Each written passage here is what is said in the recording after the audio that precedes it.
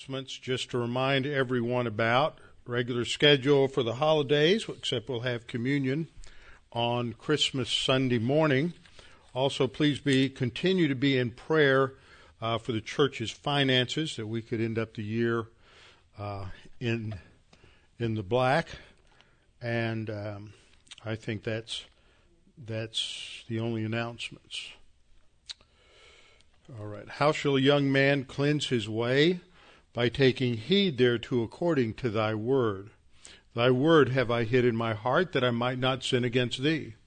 Thy word is a lamp unto my feet, and a light unto my path. Jesus prayed to the Father, sanctify them in truth. Thy word is truth. For the grass withers and the flower fades, but the word of our God shall stand forever. Before we get started this evening, we'll have a few moments of silent prayer.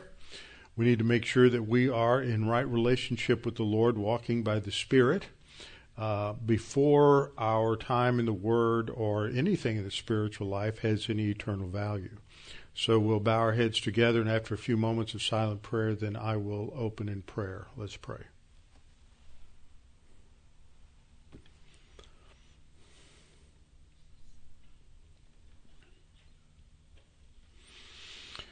Father, we're so very grateful for all the many ways in which you have provided for this congregation, for the impact that your word has in their lives and as they grow spiritually, and as that is a testimony to those around them and also to the world. We're thankful for those who are part of this congregation via the media ministry through live streaming and watching on the internet, and we're thankful for them and their growth and the impact that your word has upon them.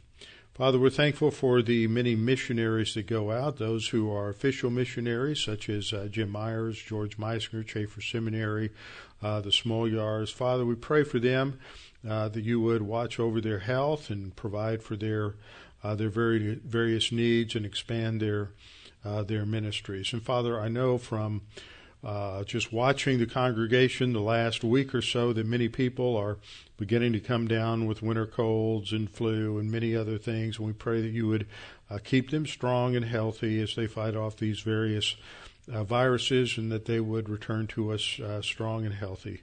And Father, we pray for us tonight as we focus on your word, that you might give us great understanding of the truth of your word, and think in terms of how God the Holy Spirit has preserved this so that we might learn what you have done in history that validates, vindicates your character, and also provides for us a framework on how we can apply your word to situations we all face every day. And we pray this in Christ's name. Amen. I want you to open your Bibles to two passages. You can stick your finger or thumb or something into one of them, and then we'll go to the other one. One of them is Psalm 34, and we may hit that first. So you could start there if you just want to look at one place. And then the other is in our passage in 1 Samuel chapter 21. 1 Samuel chapter 21. Now, the backdrop for Psalm 34 is 1 Samuel chapter 21.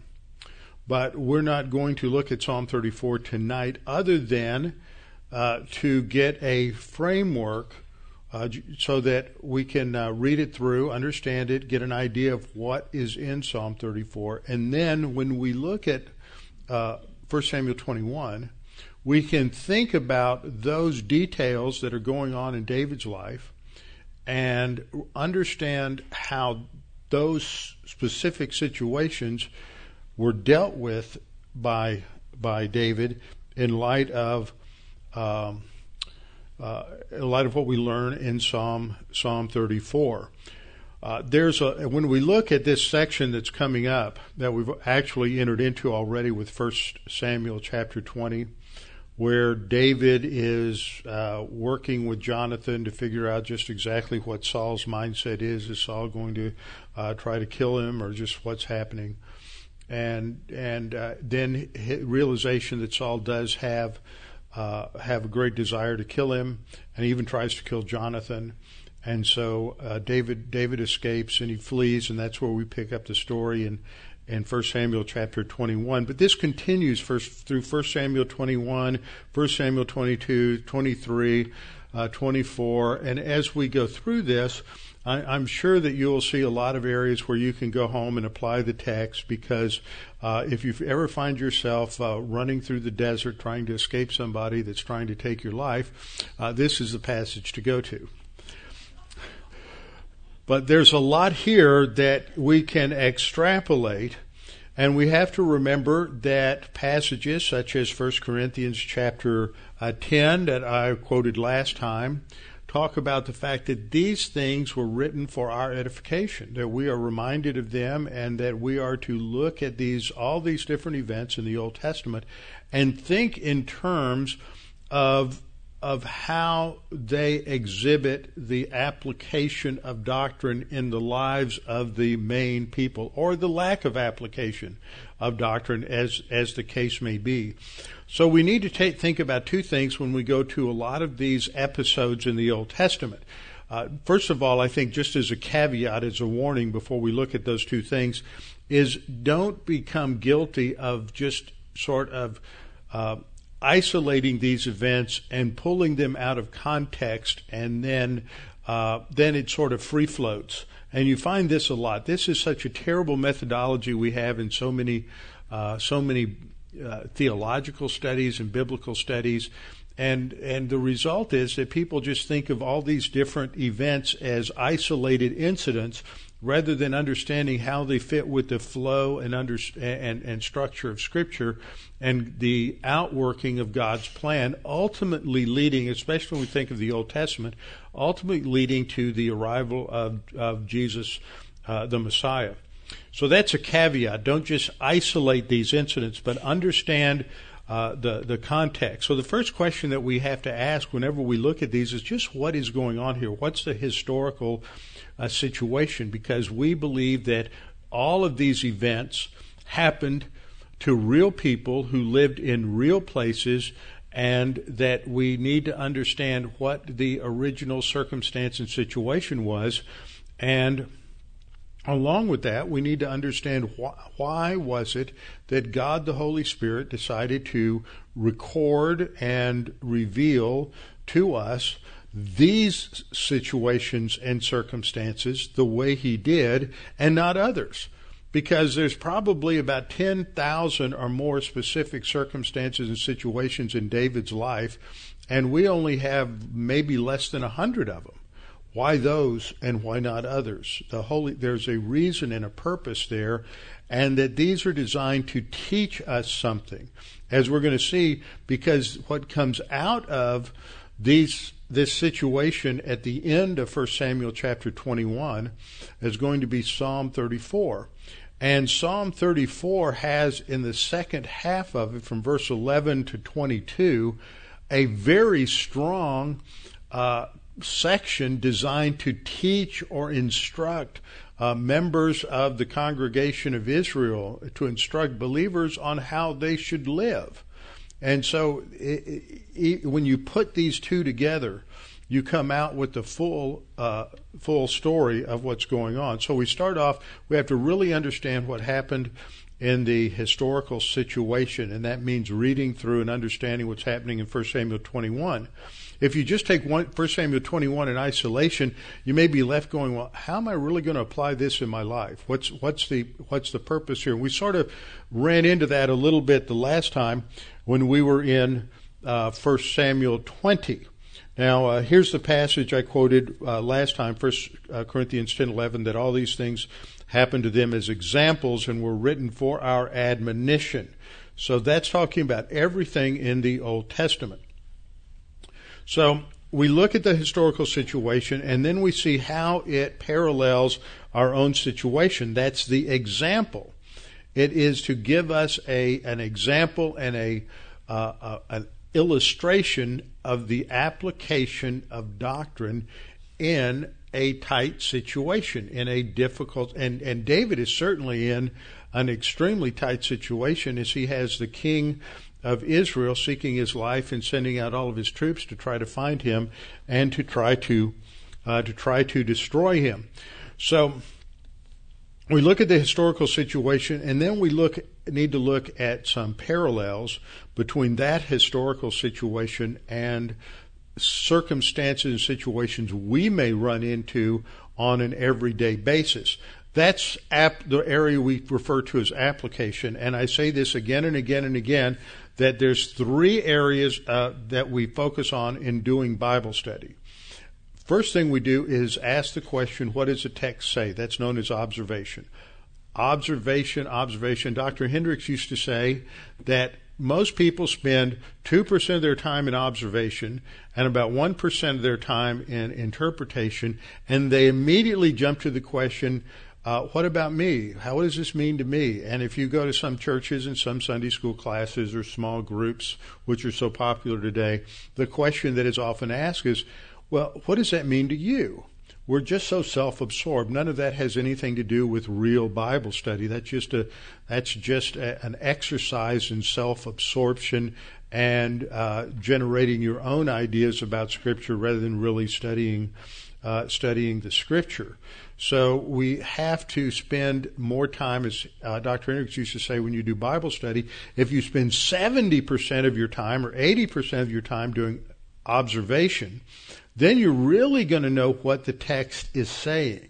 And then the more you clearly understand what the text is saying, then the interpretation, which answers the question, what does this mean, becomes really apparent. It's not that difficult to answer that question if you really understand what it's saying. And the more you understand what it's saying, the easier it is to answer that question, what does it mean?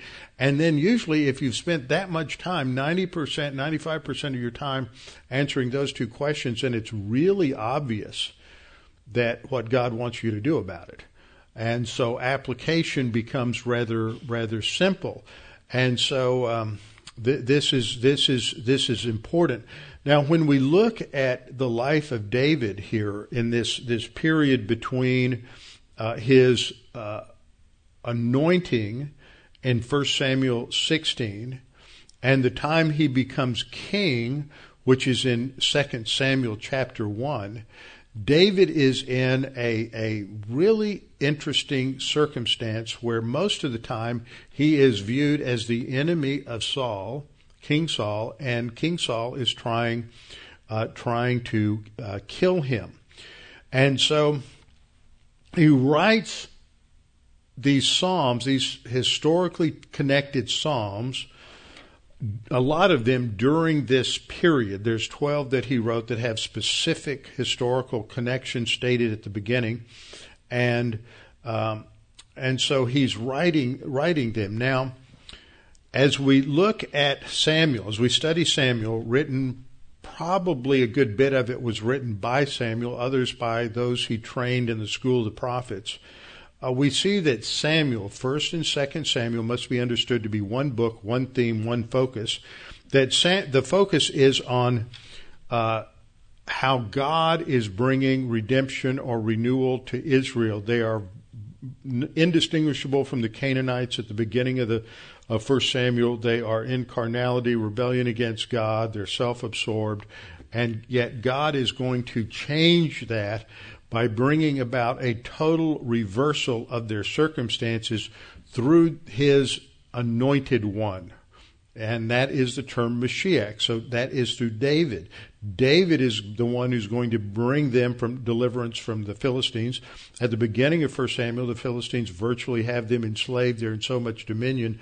They're exercising so much dominion over Israel. But by the time we get to the end of 2 Samuel and the death of David, Israel has established a magnificent kingdom, or David has established a magnificent kingdom, and is the dominant kingdom in the world at that time, according to these books of Samuel that we read. The focus spiritually is on how God raises up David, and through David is going to turn the nation around. David is viewed also as the progenitor or the type or shadow person of the Messiah, and he is the great king of Judah. He's the greatest king of Israel, and that he was blessed of God. And so as we read through Samuel, we see how the author connects these events going back to the seed of the woman, the promise in Genesis 3:15 that God is going to bring redemption through the seed of the woman, and you trace that seed all the way through the previous books, and then when you come to Samuel, that seed continues. We saw it in Genesis that the seed is going to come through the descendants of Abraham, Isaac, and Jacob. And then by Genesis chapter 49, the seed is going to come through one of Jacob's sons, Judah. And then by the time we get through the period of the Judges to the book of Ruth, we see that it's going to come through a descendant of Rahab, the harlot, and also of Ruth, whose grandson is Jesse, and David is his son. So we're tracing the line of the seed that is like David. Now, that is David. And then when we get into 1 Samuel, and we get from 1 Samuel 16 on, and we're talking about David, we don't see an idealized version of David. So often you read these historians that see a hero, and they tell the story of this hero. They tell about his life, and nothing negative is said. We see negatives in David's life, and we see many of his faults and flaws and his sins, but it's all described in the service of the main narrative, which is how God is working in the life of the nation through David to bring about their deliverance. We see David cast in the role of the faith hero, but not in the same way that you would have a faith hero described in the pagan literature of the time. But David has an antagonist, and that is Saul, and he's fleeing from Saul in the wilderness. He's trying to stay alive. He's pulling his various plans together as to how he's going to stay alive and what he's going to do to stay out of the clutches of Saul. And we're told about his various skills at combat. We're told about his skills at survival, how he handles himself when he finds himself almost trapped in the Philistine city of Gath. We learn of his ingenuity in the book of Samuel, and we learn of his wise actions, but we don't see what's behind those wise actions. In the Psalms that David wrote, we get a totally different perspective. In 1 Samuel 21, we learn about what happens, but we don't learn what's going on between David's ears when he's in this crisis situation. But when we look at Psalm 24 or Psalm 34, we see the thinking that's going on in David's head. How did he reach these decisions? Why did he do the things that he is doing?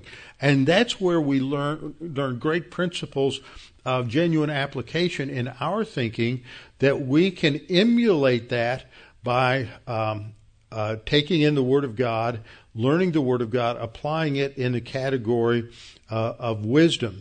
So the Psalms that David writes during this time pull the curtain back on the spiritual struggles and successes that we see in David's life as he's facing hostility, as he's facing rejection, as he's facing persecution, and someone who is trying to take his life. Now, tonight I want to just read through, making a few comments, Psalm 34. There's 22 verses in Psalm 34, and we will read through this because we can't, even though Psalm 34 is in the Psalms and 1 Samuel 21 is in 1 Samuel, they go together. And to get the full picture of what's happening at this time, we have to understand what is going on. So the background that we have seen is set up in 1 Samuel chapter 20. David's fleeing from Saul, and he knows that Saul is seeking his life. Saul sent hit teams to surround his house, and we studied the psalm that he wrote at that time. Jonathan has protected him. His wife Michal, who's the daughter of Saul, has also protected him. And now he and Jonathan have reconfirmed their covenant with one another. Jonathan has expanded that David is always going to watch over and protect his children in case something happens to him. and he confirms his loyalty to David, and that together they devise a plan to determine what Saul's frame of mind is and what his intentions are. In chapter 20, we learn it's confirmed that Saul wants to kill David.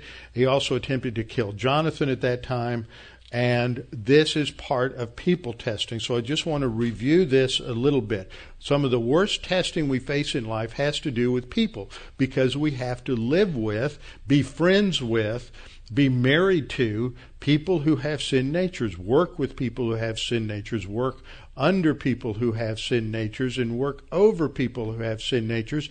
And if we don't understand this issue of sin natures and how sin affects people's behavior, then we're constantly going to be disappointed by people and as well as hurt by people. So first of all, just to review, people testing takes place when we're faced with challenges in personal relationships. And they can happen in all kinds of relationships: friends, family, employers, employees, students, teachers, colleagues, all kinds. And it comes in two forms: people who oppose us and people who do things that challenge our loyalty to them.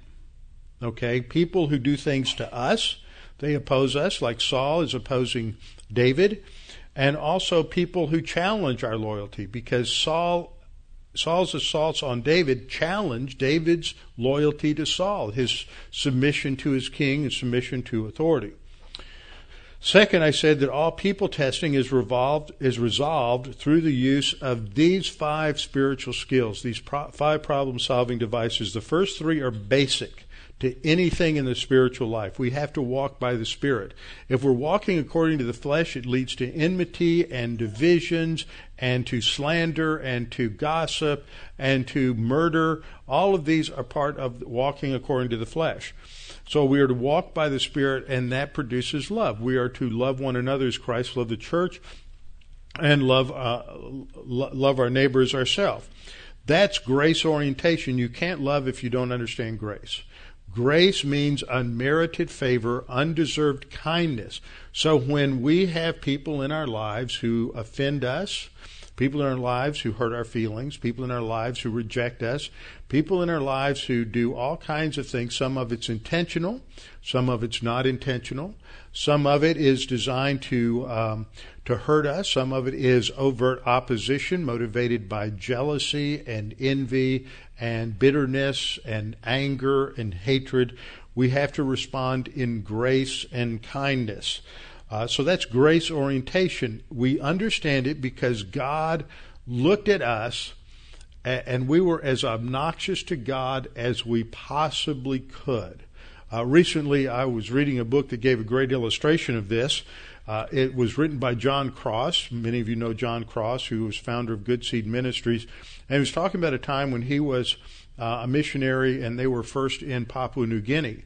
And they had built their above ground bungalow where they lived, and a huge rat like a nutria had crawled up under the house and had died. And then in that death, it had the body began to rot in that tropical humidity, and it just became totally infested with maggots and everything else. And you can imagine how bad it was, and the stench. And this was right under their bed, under the floor, under their bed, so that all of those noxious fumes came into the house. And he used that as an illustration of sin. That's how God looks at our sin. And the first thing they wanted to do is move out of the house and go somewhere else. Because when people are living on the basis of their sin nature, that's how it appeals to God. But rather than leaving us on our own, God instead initiated a plan of salvation that was totally dependent on Him and not on us. And we are more obnoxious to God than a rotting corpse of a rat underneath the floorboards. So that's grace orientation. Doctrinal orientation is we start learning about the plan of God, and we understand what those implications are for our life as believers. As we learn and develop grace, we can then, because we understand and we grow in doctrine, we grow in the grace and the knowledge of our Lord Jesus Christ, we're then able to love God. You cannot love someone you don't know. Now, a 3-year-old or 4-year-old can love mommy and daddy, but it's not real adult love. It's just affection. But when they become 25 or 30 or 35 after they've outgrown their adolescence a little bit and they can really appreciate their parents, then they can have real adult love. And that's the process in the spiritual life. We love God at each stage of our spiritual life, but only in relation to that age. So we have a baby type love, we have an adolescent type of love, and we have a mature love. So that becomes the foundation for our love for others. We love others because God loved us. As Christians, our motivation to love others should have nothing to do with who they are or what they have done. Jesus manifested grace and love even towards the Roman soldiers and the thieves on the cross when he was hanging on the cross. And so that is our example. Third point I mentioned was people testing falls under the category of all suffering. Therefore, it's either basically deserved or undeserved. So the first type is deserved suffering. That's the direct result of our own sinfulness or our own bad decisions, our foolishness. B, you have two categories of undeserved suffering. One that's the direct result of the sinfulness of those who are related to us or that we're surrounded by. And the other undeserved has nothing to do with those necessarily around us, but it's designed for personal spiritual growth, such as when God allowed the home and the home and the lives of his sons and daughters to be destroyed. That wasn't the result of either carnal decisions of associates or his own carnal decisions. So it's either deserved or undeserved, but it can all be transformed into blessing if we confess sin and we follow the Lord and apply the word. And then last, I pointed out that when we're under attack, when we're under rejection or perceived rejection, or overt hostility, then we follow certain steps. First of all, we turn it over to the Lord, casting all your care upon him because he cares for you. That calls for mental discipline and mental focus. That comes from confessing of sin, walking by the Spirit, taking in the Word, and structuring our thinking and a focus of our mind in a way that my problems aren't my problems, they're God's problems, and I'm turning them over to him. It's simple to say. Many of us have gone through Operation Yo-Yo, where we just throw it to God and bring it back and throw it to God and bring it back. Maybe that's more like what they call those things where you had the paddle ball and you had the little rubber ball that was attached by a piece of elastic, and you would sit there and you just pat it back and forth, and so it just goes out and then the elastic brings it back. That's how we treat turning things over to the Lord. But eventually we can grow out of that. We have to think in terms of divine justice, as seen in Psalm 59. That was the first psalm that we saw David write back in 1 Samuel chapter 19, I believe. And then we have to go the extra mile in being kind and thoughtful and gracious to the one who's the source of the test. And that means that we don't change the way we behave. We continue to reach out and be nice and kind to them. And fourth, we don't dwell on personal affronts, injuries, insults, or assaults. Now, that's what we're learning from David. Now, when we look at Psalm 34, it's basically divided into two sections. But before I get there, let me put this up here. There are two parts to 1 Samuel 21 also. First part is that David flees to Nob, which is the home of the priests, and he's seeking food and supplies from the high priest, who is Ahimelech. And that's covered in the first 9 verses. And then, after he gets supplied with food and armor, which is going to be the sword of Goliath, he's going to flee. You think that they would go to 20 other places first, but he goes to Goliath's hometown. And he's going to flee to Gath and try to hide out among his enemies, the Philistines. And so we'll look at that. But that's the background. And it's that second part When David flees to Gath and he tries to hide among the Philistines, that's the background for Psalm 34. Okay? And so in Psalm 34, we have two sections actually in the psalm.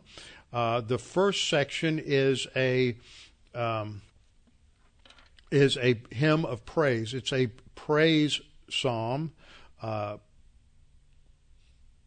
then the second part is descriptive praise. So there's these two parts of praise. You have declarative praise in verses 1 through 10.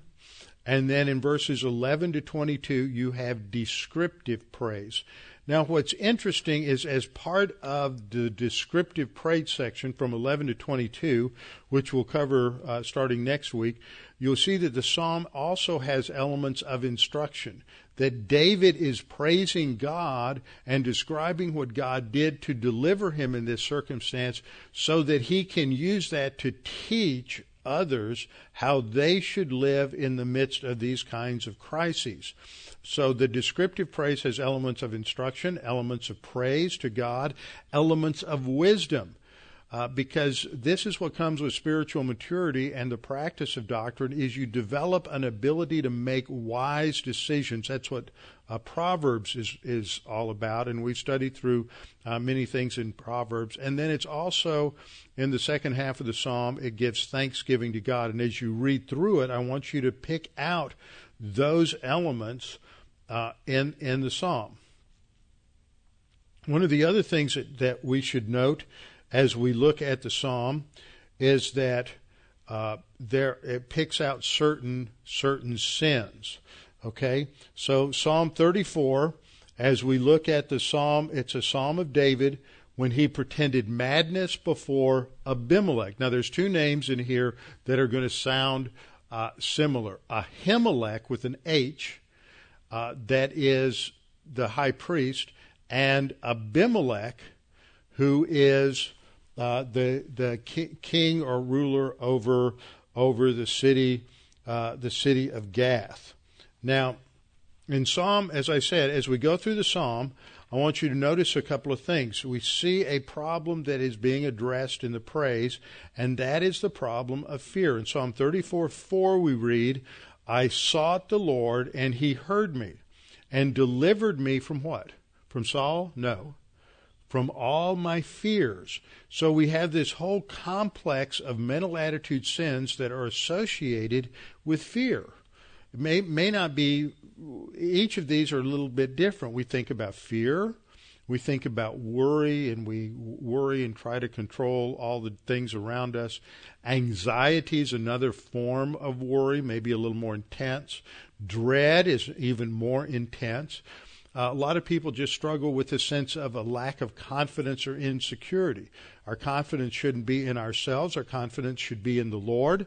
But some people just have a sense of insecurity or uncertainty. And then some people just live as if they're constantly on the panic button.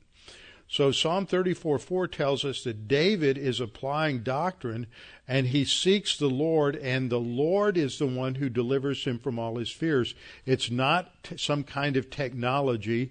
It's not learning some kind of new skill in the battle or some kind of new strategy.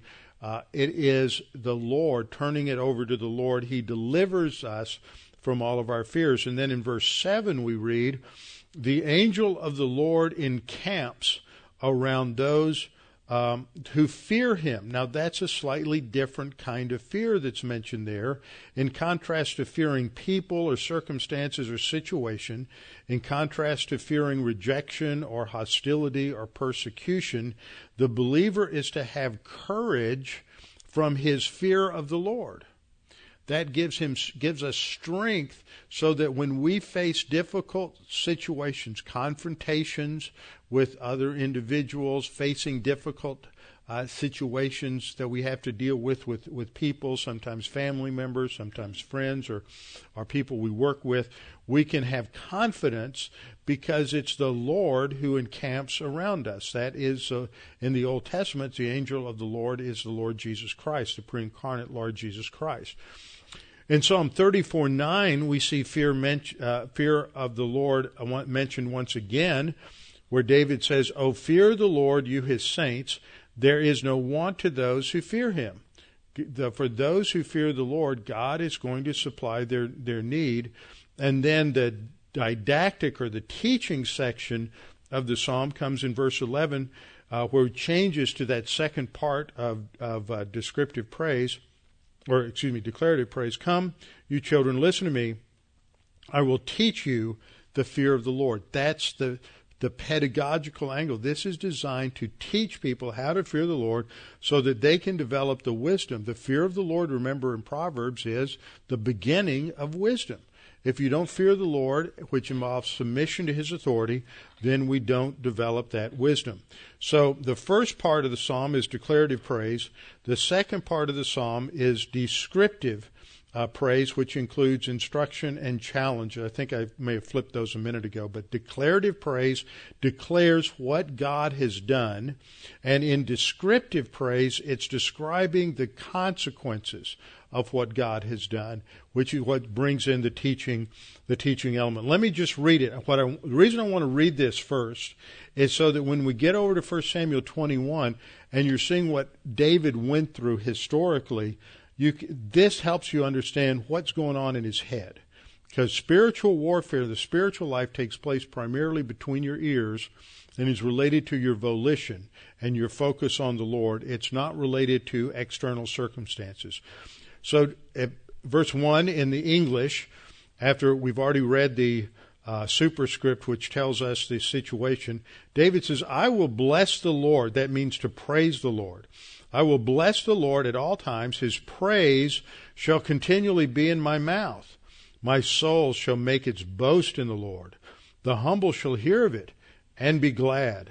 Oh, magnify the Lord with me, and let us exalt his name together." I've actually heard of a couple of different cases where somebody used that to ask his wife to marry him. It takes a little bit out of context, but maybe it's an interesting application. "Oh, magnify the Lord with me, and let us exalt his name together." That's not exactly what the context is saying, but David is calling upon those who hear him to join him in magnifying the Lord's name because of how he has intervened in his personal life. And then calling us to praise him, to exalt his name together. Verse 4, "I sought the Lord, and he heard me and delivered me from all my fears." Not some of them, not a few of them, all of them. "He delivered me from all my fears. They looked to him and were radiant, and their faces were not ashamed. This poor man cried out, and the Lord heard him and saved him out of all his troubles. The angel of the Lord encamps all around those who fear him and delivers them. Oh, taste and see that the Lord is good. Blessed is the man who trusts in him. Oh, fear the Lord, you his saints. There is no want to those who fear him. The young lions lack and suffer hunger, but those who seek the Lord shall not lack any good thing. Come, you children, listen to me. I will teach you the fear of the Lord. Who is the man who desires life and loves many days that he may see good? Keep your tongue from evil and your lips from speaking deceit. Depart from evil and do good. Seek peace and pursue it. The eyes of the Lord are on the righteous, and his ears are open to their cry." As David is going through this, where he's being chased by Saul, and he's trying to hide out among the Philistines, and that doesn't work out for him real well, he recognizes that God is there with him. The eyes of the Lord, God's knowledge. God knows intimately what's going on in David's life. The eyes of the Lord are on the righteous, and his ears are open to their cry. God will listen to your prayer. So when David gets in this bind, and we see what he does in 1 Samuel 21, he's not just coming up with a plan on his own. He's going to the Lord in prayer and crying out to the Lord to deliver him. His ears are open to their cry. The face of the Lord is against those who do evil. That would be the Philistines. To cut off the remembrance of them from the earth. The righteous cry out, and the Lord hears. He's talking about through this whole situation, he's praying, and God is delivering him. And he says God delivers them out of all their troubles. The Lord is near to those who have a broken heart. That is, somebody who is truly humble to God, and save such as have a contrite spirit. Many are the afflictions of the righteous. I know a lot of people would say amen. David had his share of afflictions. Many are the afflictions of the righteous, but the Lord delivers him out of them all. Not most of them, but all of them. He guards all his bones. Not one of them is broken. Evil shall slay the wicked, and those who hate the righteous shall be condemned. The Lord redeems the soul of his servants, and none of those who trust in him shall be condemned. Okay, that's what will come out of this circumstance. So let's go back to 1 Samuel 21. We've got 15 verses here, and it's not that difficult to run through them and to understand the circumstance. But we need to get the historical circumstances first before we can understand the dynamics of what's going on inside David's head. So in verse 21, verse 1, we read, Now David came to Nob to Ahimelech the priest, and Ahimelech was afraid when he met David and said to him, Why are you alone, and no one is with you? Now, to get a little background on this, we know, just in terms of thinking applicationally a little bit, for us, we know that we will face resentment. We'll face resentment from people. Some people are going to resent you because you don't fall apart in a crisis. Some people will resent you because you seem to have a good marriage, a stable family life. Some people will resent you because you're just a Christian and they're hostile to Christianity. Some people will resent you because you seem to be stable. There are a lot of reasons that people will resent you. And then they'll reject you. That's the next stage. They'll resent you, then they'll reject you.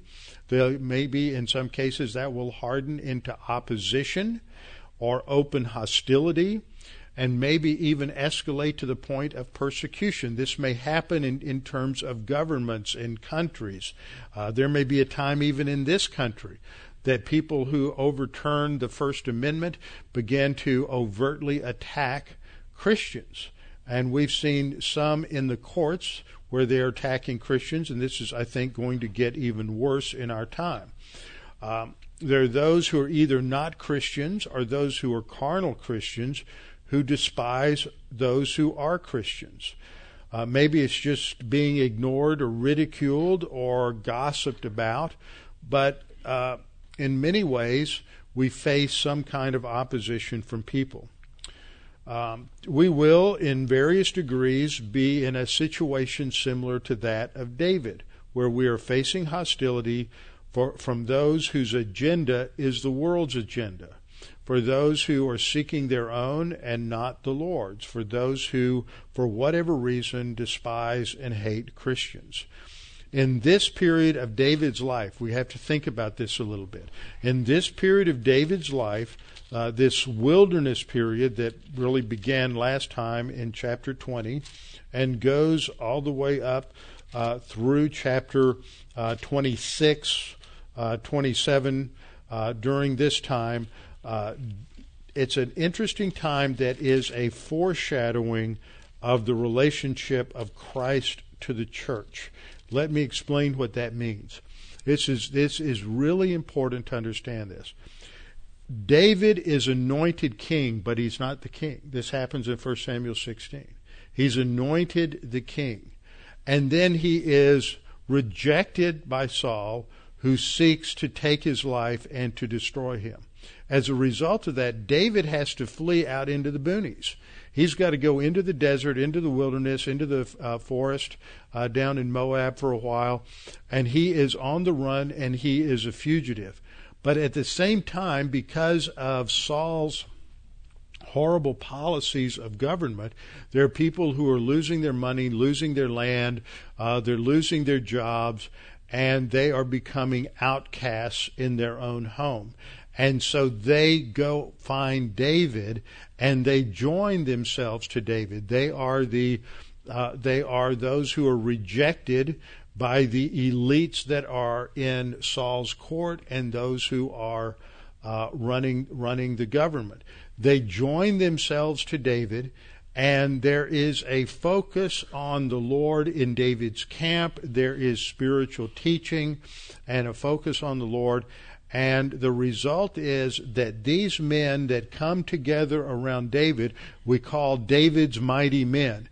They become a cadre. They become a core around whom he builds his future administration, so that when he comes into his kingdom, this is the power base. That is parallel to what happens with Christ in the church. Jesus enters into human history. Jesus presents the kingdom. He presents himself as the king. This is analogous to David being anointed. But he is rejected, just as David was rejected.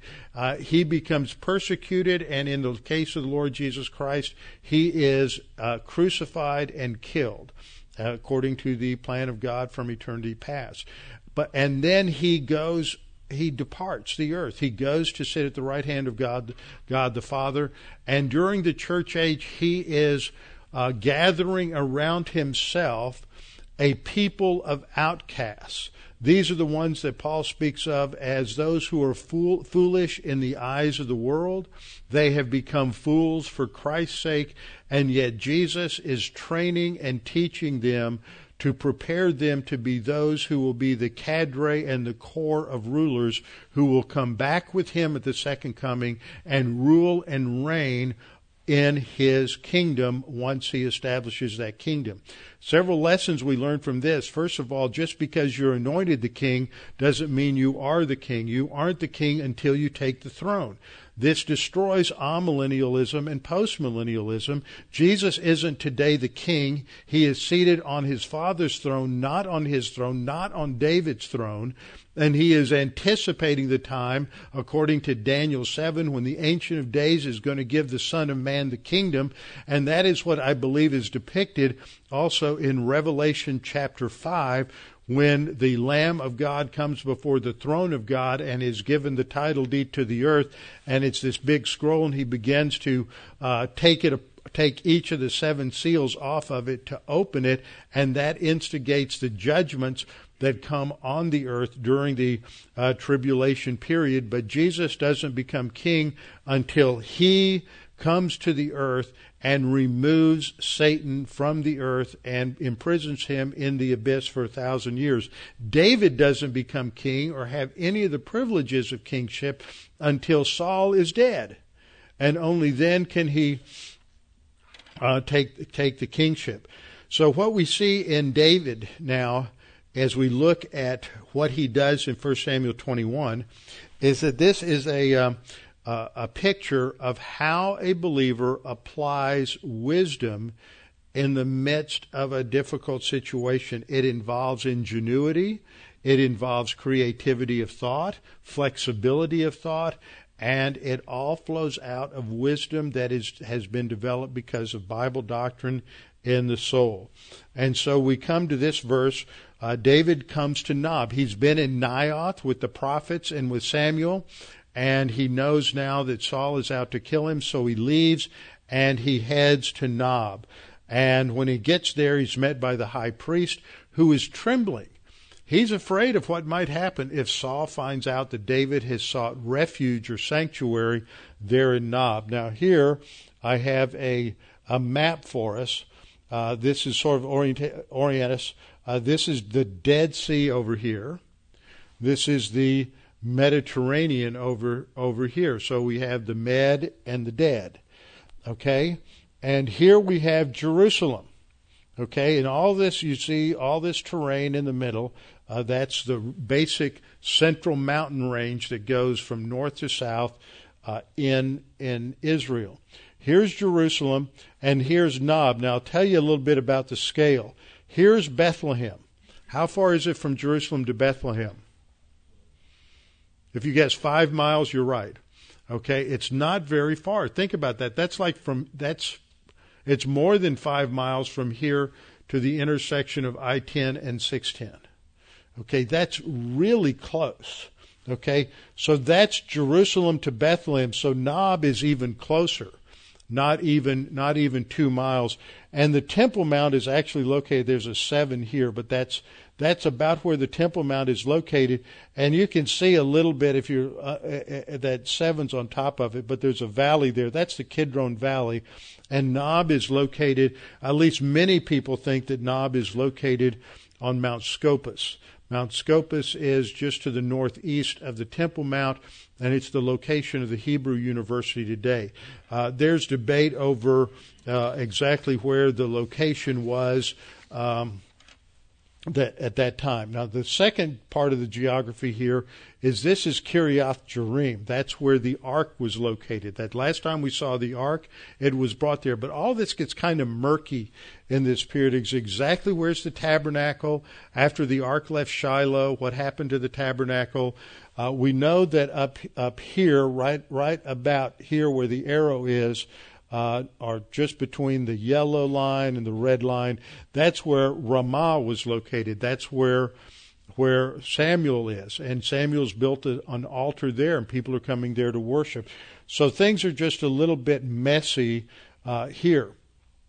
Over here is Gath. That's Goliath's hometown.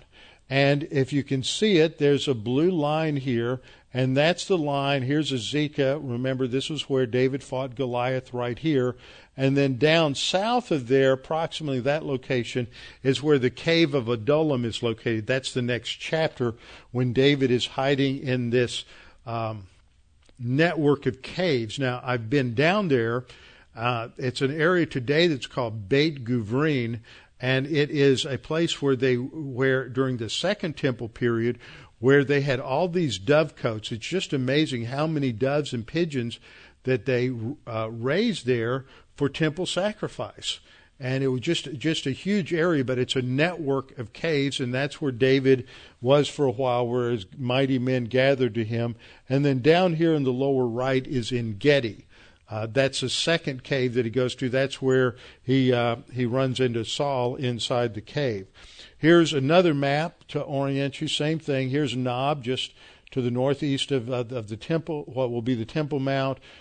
Here's the cave of Adullam here, just below the valley of Elah. Here's Gath off to the east. That's the city that David's going to head to. And then here's En Gedi.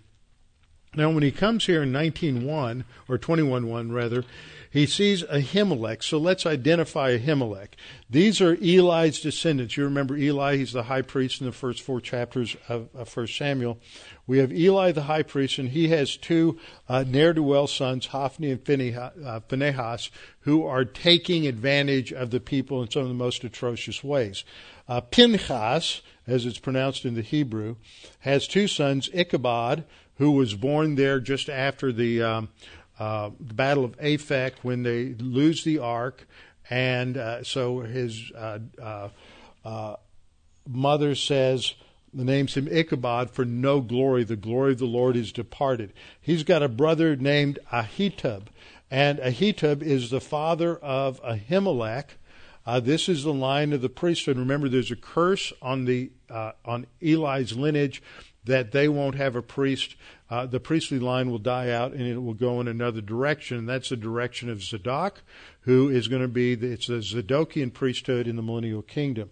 And then Ahimelech is the father of Abiathar and has a brother named Ahijah, who basically functions as sort of a chaplain with Saul's army. So this is who we're talking about here: Ahimelech, the high priest, and then his son is there with the priests in Nob.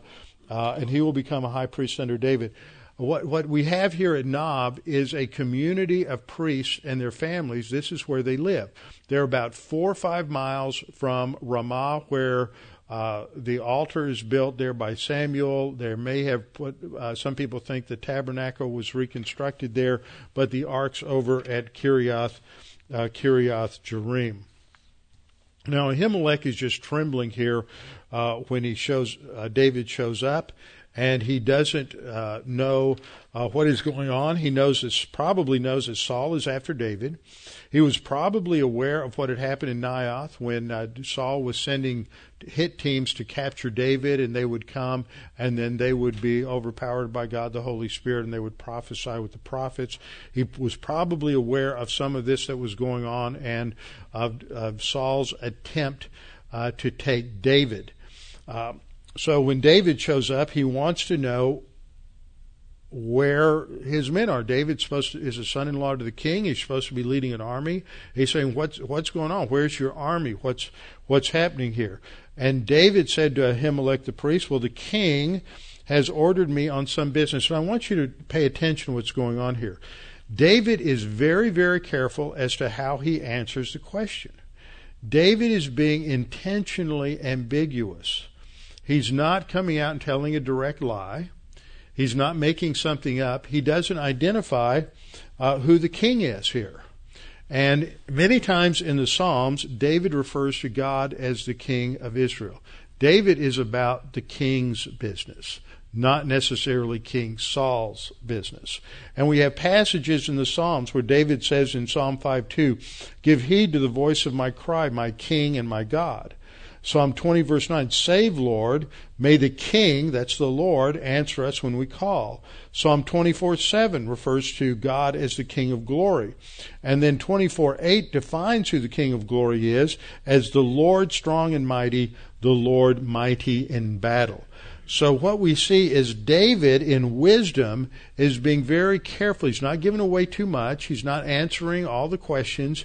He gives enough of an answer as to be perhaps a little bit misleading, but he's not going to overtly lie. Now, there's a principle in the Torah that it's acceptable to disobey a law, for example, to lie or to deceive, if it is going to save a life. We have examples of that with the midwives in Exodus chapter 1, saving the life of the male children.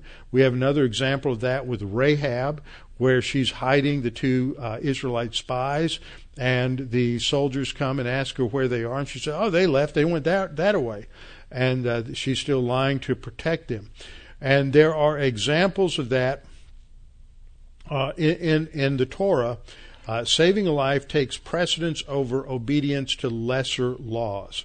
It's a matter of grace and mercy and compassion that the spirit of the law at times takes precedent over the letter of the law. But those are extreme situations. For example, if a life is at stake. So this is what David is doing here, is he is acting somewhat, or answering somewhat ambiguously in order to preserve his own life. So he gives this information. He has a great need for food, and because he's shown up with just a few attendants, and he says, "Now therefore, what have you on hand? Give me 5 loaves of bread in my hand, or whatever can be found." And they've got a little bit of problem, because all that Ahimelech has on hand is the sacred bread, the loaves that are part of the table of the showbread, the loaves of the presence of God. In verse 4 he says, to David, there's no common bread here. Some translations say profane bread. It means common bread, everyday bread that everyday people could eat. It said there's no common bread on hand, but there's holy bread. It's holy not because there's some inherent value in it, but because it's been sanctified and set apart for God. And under the stipulations, after it has been on display, then it's replaced with fresh bread, and only the priests can eat it, because they're the only ones who are ritually cleansed and who can eat the holy bread, the sanctified bread. And so, but he recognizes, Ahimelech does, that this is a unique situation. But he says, he's thinking that, well, if these guys are soldiers, then they may have been involved with dead bodies. They may have somehow ritually are committed something that would render them ritually unclean. And so he says the key thing is that the young men have at least kept themselves from women. That means they haven't had any sexual intimacy for 3 days. And if you recall in Exodus chapter chapter 19, chapter 18, when the Israelites are before God on Mount Sinai, God says they have to cleanse themselves ritually, and they have to for 3 days, and they cannot have sexual intimacy during that time. Now, it's not because that's immoral or there's something inherently wrong with it, but remember, things are declared unclean because they have something to do in one way or another with the curse of sin. And it is through sexual intercourse that the sin nature is passed on from generation to generation. And so that is, God is teaching something in what is clean and what is unclean in terms of the malignancy of sin. So David says, well, these young men are committed to holy war, and therefore they are sanctified. They're ritually cleansed. And so this is fine. The young men, the vessels, that is, the bodies of the young men are holy or sanctified. The bread is in effect common, even though it was consecrated in the vessel this day. In other words, that because of their mission, and because that's a sanctified mission, then they can eat of the bread. So the priest gave him holy bread, for there was no bread there but the showbread which had been taken from before the Lord, in order to put hot bread in its place on the day that it was taken. Remember when we were in chapter 20 last time, that when David and Jonathan were working out this plan to figure out what Saul was up to, it was the time of the new moon. It was the beginning of the month, and there was a big celebration. So at the beginning of the month, they would change out the bread on the table of showbread in the tabernacle and replace it with hot, fresh bread. Now, we're running out of time, so I'm not going to go through the next application of this, which takes us into the New Testament, but I'll come back and probably cover that briefly at the beginning next time. I want to go on to what happens in the second part of this episode. While they're there, we're told this is just kind of a little glimpse and a foreshadowing. There's a certain man of the servants of Saul there that day, detained before the Lord. We don't know exactly what that means. Maybe he had some service there, or he was maybe he was trying to repent of something. We have no idea what that means. He's detained before the Lord. His name is Doeg, an Edomite. He's not an Israelite. He's an Edomite. And he's the chief of the herdsmen. That means he's over all the flocks of Saul. That's all we hear about Doeg. But Doeg's going to be a bad guy. He'll show up in the next chapter. 1 Samuel 21:8, David needs a weapon. He not only needs food, he needs a weapon. He doesn't have one, so he asks Ahimelech for a weapon. And Ahimelech says in verse 9, I don't have anything other than the sword of Goliath the Philistine. So apparently David had dedicated that to the Lord and put that with the priests, and so he brings it out wrapped in a cloth from behind the ephod, which is a sanctified site, and gives it to David. So now David's got Goliath's sword, and he's the guy who killed Goliath, and he's going to head where? Where's the and David doesn't just go there surreptitiously. David goes there because he's thinking this out. He says, of all the places around here where Saul would look for me, where's the least likely place he would think that I would go? Goliath's hometown. See, David is using wisdom. That's what we learned from Psalm 34. David is using wisdom, and he's thinking this through, and he's praying about it, and he says, okay, I'm going to go hide out in Goliath's hometown. So he takes Goliath's sword, and he goes there. So verse 10 tells us that he goes to Achish, king of Gath. But the servants of Achish recognize David, and they say, isn't this David, the king of the land? See, they don't understand who he is. There's a misrepresentation of David. He said, didn't they sing of him that Saul has slain his thousands, but David his 10,000s? So it's sort of like that scene, if you remember it, in the film Patton, where you go into the German high command and they just can't understand why the Allies wouldn't use Patton to lead the invasion onto the continent, because he is the warrior general they fear the most. And Eisenhower is just using him for a decoy. That's it. They said, David, this is David. Saul's got to be up to something. This is extremely dangerous. And David realizes that his life is in danger. So what we see here, he's afraid of Achish, the king of Gath. That's what he talks about in Psalm 34, that God delivers him from his fears. He's afraid for his life. So he changed his behavior before them. He pretended madness in their hands. Now we have to understand something about the ancient world. In the ancient world, among the Greeks, the Romans, the Egyptians, they had a superstitious view of insanity and madness and dementia.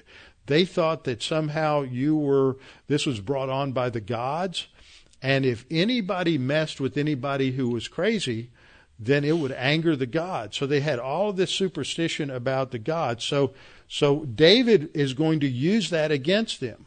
He understands their religious beliefs and their superstitious beliefs, and he's going to use a psyops operation here in order to turn this against him. So he starts acting like he's insane, and he pretends madness. He crawls around on his hands and knees, and he drools, and he scratches on the doors, and pretty much makes a mess out of himself. And Achish looks at him and says, "This guy's insane. We can't touch him. If anybody touches him, then the gods will be mad at us." That's what's going on here. So they are going to release David and let him go, and so David is able to escape. So what have we seen here? What we've seen is that because of Psalm 34, that David is using wisdom, and he's using wisdom skillfully against his enemies and to protect himself. So even though we're trusting God for the deliverance, that doesn't mean the old adage that came out of a Keswick kind of a theology, let go and let God. It's not just fold my hands, God's going to take care of things, and we just don't do anything. We pray, we trust, we figure out a strategy, we use the Word of God skillfully, and we put everything in God's hands and then do what we can do. So it's a fascinating combination of human responsibility and divine sovereignty, and we'll see how it comes together next week when we come back and look specifically at the 34th Psalm. Father, thank you for this opportunity to study these things tonight, to be reminded of the importance of your word, the importance of internalizing doctrine and thinking as you would have us to think, for that builds spiritual strength and spiritual courage, so that when we face these people tests, when we face opposition, when we face rejection, when we face someone who somehow treats us lightly or hurts our feelings, then we can respond with grace and kindness and treat them not as they deserve, but treat them out of the love that we have experienced from you, because we don't deserve that either. And Father, we pray that you challenge us with the wisdom principles that we'll discover here and in Psalm 34, that we can face the challenges of life from that wisdom that comes because of the fear of the Lord. And we pray this in Christ's name. Amen.